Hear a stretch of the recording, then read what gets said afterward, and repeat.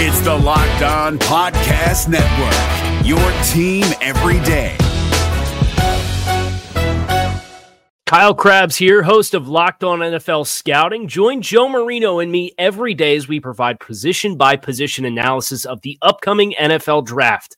Check out the Locked On NFL Scouting podcast with the Draft Dudes on YouTube or wherever you listen to your favorite podcasts. I'm James Erpine, and this is the Locked On Bengals podcast. It is great to be with you. You can follow on Twitter at James Erpine, at Locked On Bengals. Subscribe, iTunes, Google Play, Spotify, Stitcher, the iHeartRadio app, and wherever you get your podcast. Sorry, not in studio today.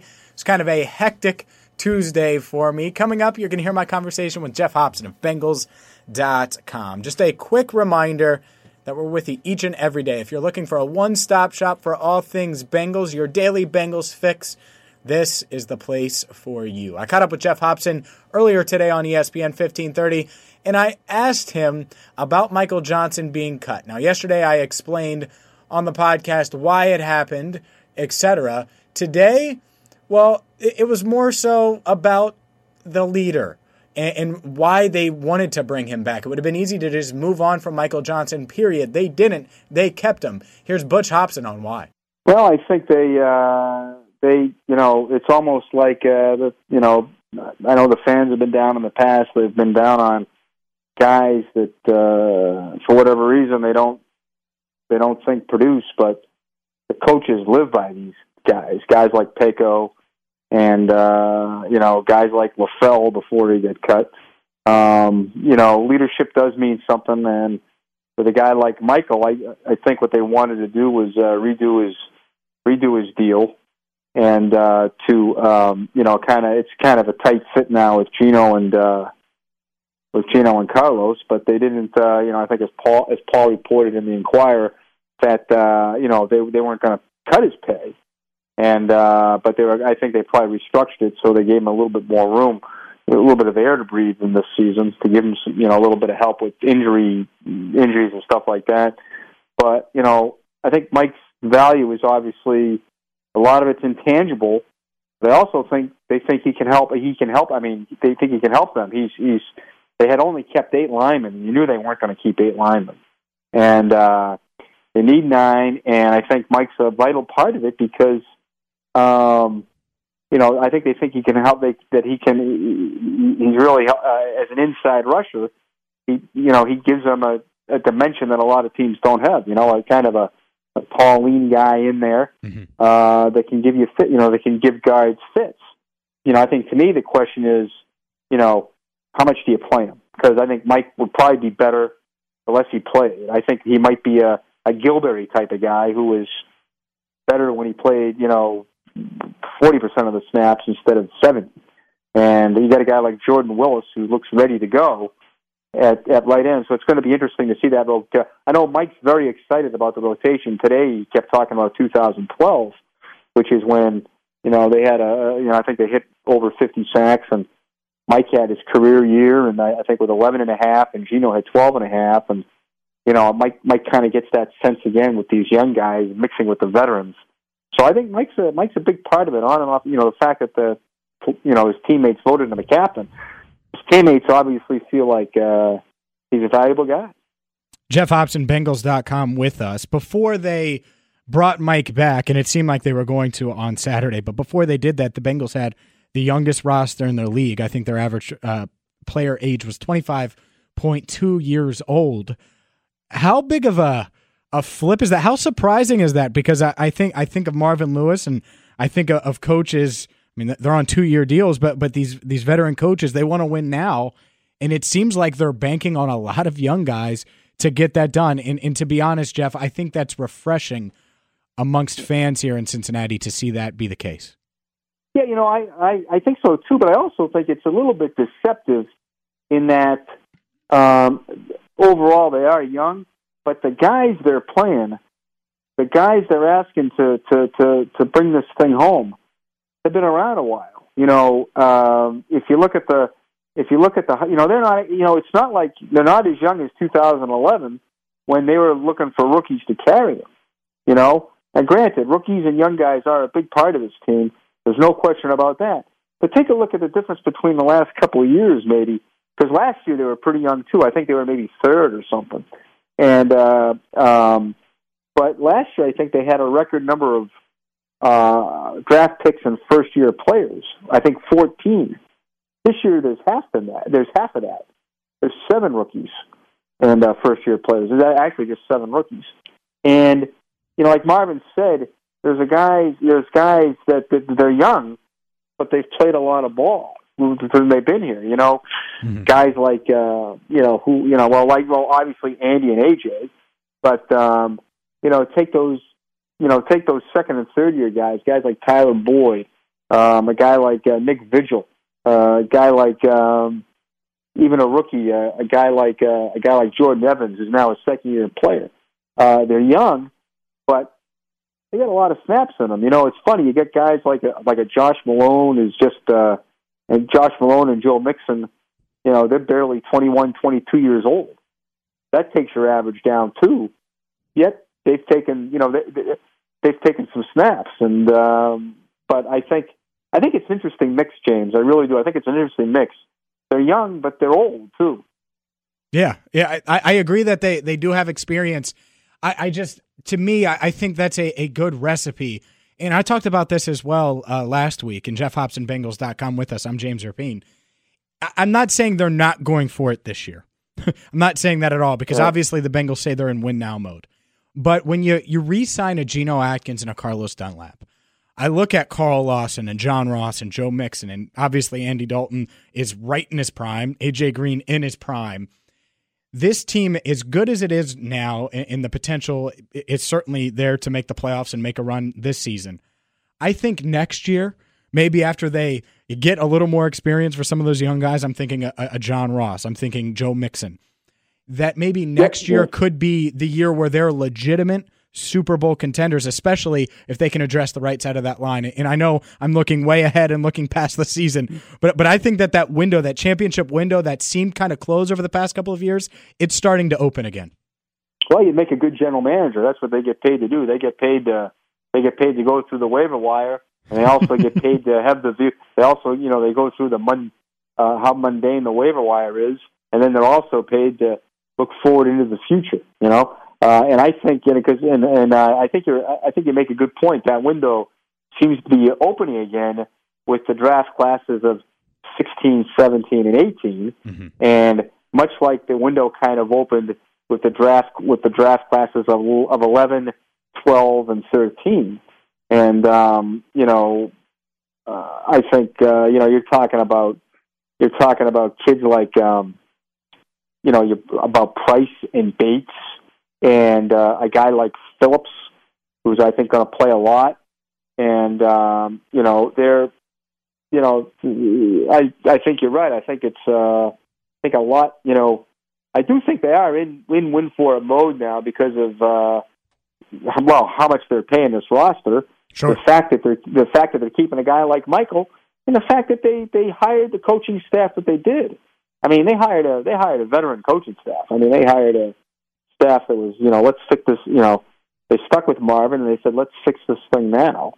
And so, I know Mike Brown gets banged for, he's always looking to the future, but to me, I think, and I like to hear what you think about this. I think for the last, 5 or 6, 7 years, it's been, they've been trying to win this thing, Sure, absolutely. And I think the past, you said 6 or 7 years, the last 6 or 7 months have gone about as well for this Bengals team as possible, from health-wise to what they did in the draft to the trades they've made. I like all of the moves they've made. And I think before camp, Jeff, I said 9-7. I feel pretty good about that prediction now that they're healthy. Looking ahead to this weekend, does anything concern you? Are there any concerns? Because to me, I think Eifert's healthy, Ross is healthy. They had some success in the preseason. Everything seems to be going to plan. If you were going to write out a plan, say in April, for this team to make a run, I think the plan has gone about as well as possible up to this point. Yeah, I think the one thing I worry about is the running game. I worry about it. I worry about them letting go Hewitt, and I wonder how much are they going to run the ball, and can they do it effectively? I do think, this offense, I think, is in a hell of a lot better place than it was a year ago at this time. Think about that. I mean, the first unit didn't score a touchdown until September 24th. That's crazy. So I agree with you when you talk about Eifert and Ross, and these guys are healthy. And, they really should. Indy doesn't have a really dominant defensive player, Malik Hooker, maybe the closest guy to that, who's only played 6 NFL games. You look at it from the standpoint, Frank Reich is one of the more brilliant offensive minds in the game, but he's a rookie head coach. You got a rookie offensive coordinator, rookie defensive coordinator. You think that's a pretty good matchup for the Bengals, who have a veteran coaching staff. So I would feel, I guess it's the New England fatalism in me a little bit, but I think you're right. I think it has gone as planned. I think they have attacked the problems that they absolutely had to attack. The offense, the offensive line, and the run defense. And I think with the emergence of Billings, the acquisition of Preston Brown, that's really helped the run defense. They did the exact right thing. They got a left tackle in here. They ripped up the culture of the offensive line. That's exactly right. They developed Ross, that big speed guy. I just wish they could, they've got to get more than 3 yards per carry. Sure. And I think if they do, if they can run the ball, I think, they could go 11-5. Just looking at the schedule. When you look at it, if you break the thing down, it's really not a 14 1:00 games, one long trip, and I know that the schedule is skewed with where they are on the road and at home, early and late. But, Miami here at home, you ought to win that game, right? Miami at home? Sure. You should beat Tannehill at home. Mm-hmm. Tampa Bay, you should beat Jameis Winston at home, right? Mm-hmm. Yep. You should go up to Indy and win. I mean, that's I'm looking at it. It just doesn't look like it's, I could see 11. If they play the way they're supposed to play, if they play up to their potential, you should beat Denver at home. You should sweep Cleveland twice. You should split with Baltimore. You should split with Pittsburgh. Mm-hmm. You look at Carolina or Atlanta. Oh, that's tough. Yeah, you know what? Have you seen Carolina's offensive line lately? Yeah. They are beat up. That's a pretty good matchup for the Bengals. So, it's. I think that this team I think they could come out of the box pretty well. At Indy, Baltimore, and at Carolina. I think that's you come out of that, 2-1 or 3-0. I could see them being 3-0. That's a good start, and I don't think that's far-fetched at all. That'd be a great start. I think any Bengals fan would take that for sure, especially the way last year started. 5 days into the year, they started 0-2, and we're looking at hadn't scored a touchdown yet and had a new offensive coordinator. Right, but I think if their defensive line plays like it did, Carolina, it's going to be a tough nut for Carolina. Yeah, I totally agree. And so I think you just have to look at my matchups, and if that line plays the way it's played, that makes 2012. I want to say they got off to a shaky start, but I think they ended up winning 10 games. They went 7-1. You got a good defensive line.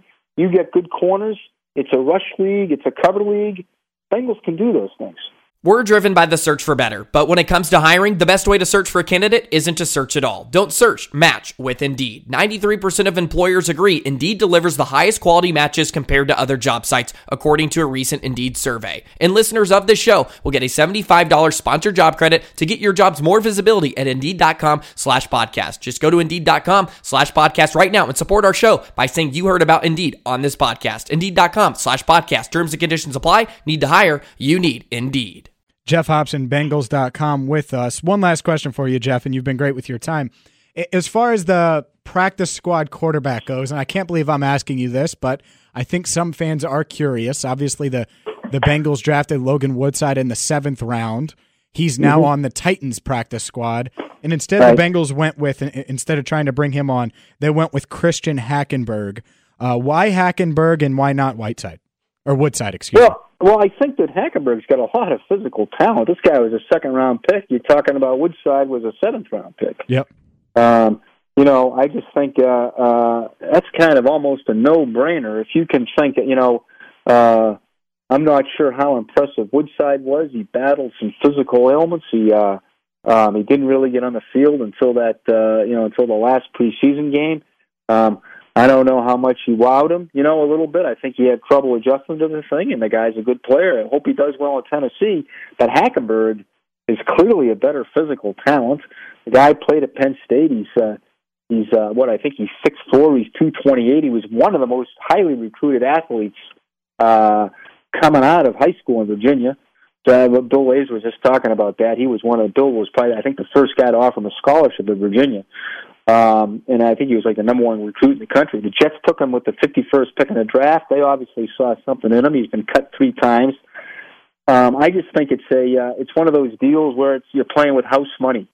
Probably it never sounded like they were impressed with Woodside. I think they liked him as a long shot prospect, but Hackenberg, I think physically and where he played his college ball, I think when you're playing with it, when it's basically you're it's not an exact science. You're playing with some house money. I think you go with the kid that's been highly rated, and then is now trying to find his way back. Yeah, I like it. No, I liked it a ton. I didn't think there was for 1 second that, to me, Logan Woodside was a guy who had an internship, and I'm sure you had an internship way back when, Butch. I know I have. And you can't mess up as an intern. And I feel like he had a rough go of it during his internship with the Bengals. I think he's a guy that's probably going to get better as he goes. He's going to figure it out as he goes, and he'll like I said, hope he gets. He's kind of a local guy, grew up in Kentucky, and I'd like to see him make it. But I think it's a type of situation where if you probably line these up if you line these two guys up in a punt, pass, or kick competition, you know who you take, And I think at this point, at that spot, that's the way you have to go. Good stuff there from Geoff Hobson. Back at it tomorrow. It'll be a normal day. We'll look ahead to the Colts this Sunday. It's Bengals and it's Colts. Make sure you subscribe to iTunes, Google Play, Spotify, Stitcher, the iHeartRadio app, and wherever you get your podcasts. Also on Twitter, at James Erpine, at Locked On Bengals. Thank you so much for listening today. Back at it tomorrow in studio. Until then, I'm James Erpine. Thanks for listening on the Locked On Bengals podcast. Hey, Prime members, you can listen to this Locked On podcast ad-free on Amazon Music. Download the Amazon Music app today. Is your team eliminated from the playoffs and in need of reinforcements? Maybe it's time for a rebuild, or maybe they're just a player or two away from taking home the Lombardi Trophy. Either way, join Keith Sanchez and Damian Parson for Mock Draft Monday on the Locked On NFL Draft Podcast. They'll tell you which college football stars your team will be taking in the 2024 NFL Draft. Check out Mock Draft Monday on the Locked On NFL Draft Podcast, part of the Locked On Podcast Network. Your team every day.